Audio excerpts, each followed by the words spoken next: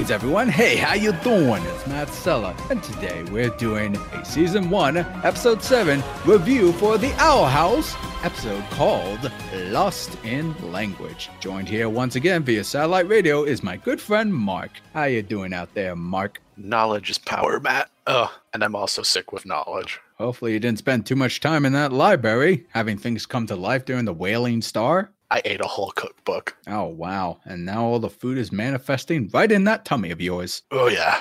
Lovely. Anywho, folks, I say let us begin. Now, what is the general synopsis for this episode? Well, considering that Ida and King have their hands full with some weird owl babies, Luce was originally tasked to return some way overdue books to the library. There she learns of Amity's kind of a double life teaching kids or reading books to them, but once again, Amity wants nothing to do with Luce. However, Luce runs into her older twin siblings who has an idea to have fun, which leads to pranks, causing Amity and others to get in big trouble. And that is generally the synopsis of this episode. Mark, what did you think of this episode so far? Well, Matt, I'm glad you asked. Not to start with a negative, but I do think Amira and Edric, as of right now, and I mean, we just met them, are the most one-dimensional characters in the show, and they're really not cool. Like, I don't buy the whole we can do something horrible to someone because we're family thing.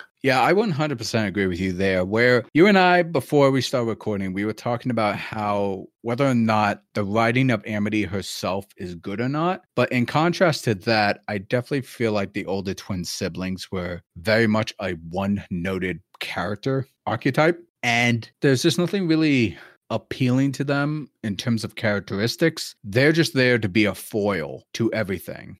And one of them is allergic to dairy. Yeah, apparently. And that's really it. They're just there to be assholes to whomever the plot needs them to be assholes towards. Mm-hmm. You know what they are. They're there to be the bigger jerks, so we feel like Amity is less than a jerk. And I think this episode, you've kind of converted me to it, kind of definitely makes it seem like she's not really a jerk, just really complicated, confused. But like, yeah, there's always a bigger fish. Exactly. It's to kind of like subtract and like level out the previous deeds that Amity has done. Now, you and I, we were kind of talking about a bit briefly that we don't know whether or not Amity is actually being well written up till now. And why don't you say what you initially thought? Well, my whole thing was like when we first meet Amity, she's a jerk. Then the second episode we meet her, we're like, oh, okay, maybe she's actually not a jerk. Then the next episode, last Hootie's moving castle, actually, we're like, okay, no, she's back to being a jerk. But then in this episode, we're like, oh, okay, she's not a jerk. She's just complicated. And you've had your justification for this, but I will say that I looked over the production stuff, and both episodes where she seems like she's less than a jerk were directed by the same person. So I'm wondering if maybe there's inconsistencies or if she's just that complicated of a character. You convinced me she's just that complicated. So why don't you take it from there, Matt? Yeah. So initially what I kind of did to justify it is that we get a hint of her and her deeper thoughts via her diary coming to life during the Wailing Star prank invasion. And even then, if you kind of look at them, there are times where she is considerate, but then other times where she is being an asshole jerk nonetheless, kind of flooded with negative thoughts. And they kind of go back and forth. So in my head, my justification of why she's kind of like swinging back and forth in terms of potential kindness versus just being an asshole is she doesn't quite know what kind of person she wants to be. She's kind of having that inner battle within herself. That is generally what I believe. Now, bear in mind with what you just told me, Mark, I also consider the fact that this could have just been a happy accident where maybe that was not the intention, or at least the intended connection that they wanted the audiences to go, because we've seen shows and movies that have done this before. And heck, even I've made my own stories where happy accidents that delved in some kind of deep psychological path just was not entirely my intention, but just kind of happened that way. Apart from that, other positives I could really say is I think narratively wise, it was interesting to see the books kind of come to life. I do wish we kind of had more examples of literature being manifested. We got a couple examples, which were kind of neat, but I don't know how many of them could have been relatable to people like us. like real world people, because obviously a lot of their books are based around their culture or whatever. I remember there was a manga section in the kids area, and I feel like there could have been some fun references or Easter egg gags during the Whaling Star that could have happened, but I don't think there really was. Nah, maybe if there was more time in the episode, but I agree. But the overall concept of it was kind of neat, and it was kind of funny to see a children's icon that Amity was reading suddenly become like some evil monster thing that was doing some link between worlds stuff. I think the rabbit thing was the closest we got to that. Oh, for Amity. No, you said Amity. Yeah, no. Okay, I'm not crazy.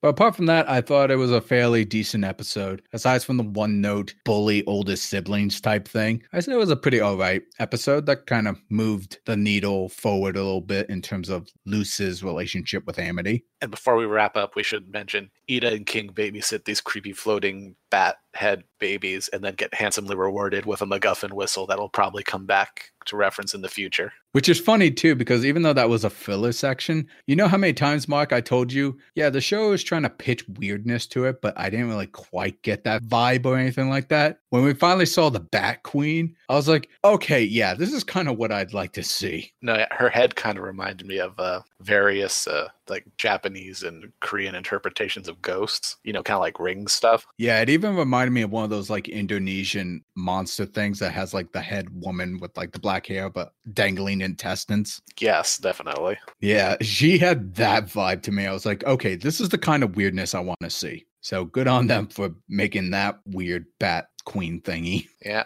keep it weird. Coming to a Disney parks near you. And I say that's essentially our overall thoughts on this episode. Well, you heard our opinion, but now we want to hear yours. Let us know in the comment section below. What did you think of this latest episode of The Owl House? Season 1, Episode 7, Lost in Language. Did you like it? Did you not like it? Share your thoughts. Join the conversation. Like, share, subscribe, ring that bell to be notified when new videos drop. And if you want to support me, please consider going to my Patreon. Or if you want to do a one-time donation, consider going to my Streamlab. All those links are in the description below. This is Matt Sella. This is the disembodied bat head of Mark.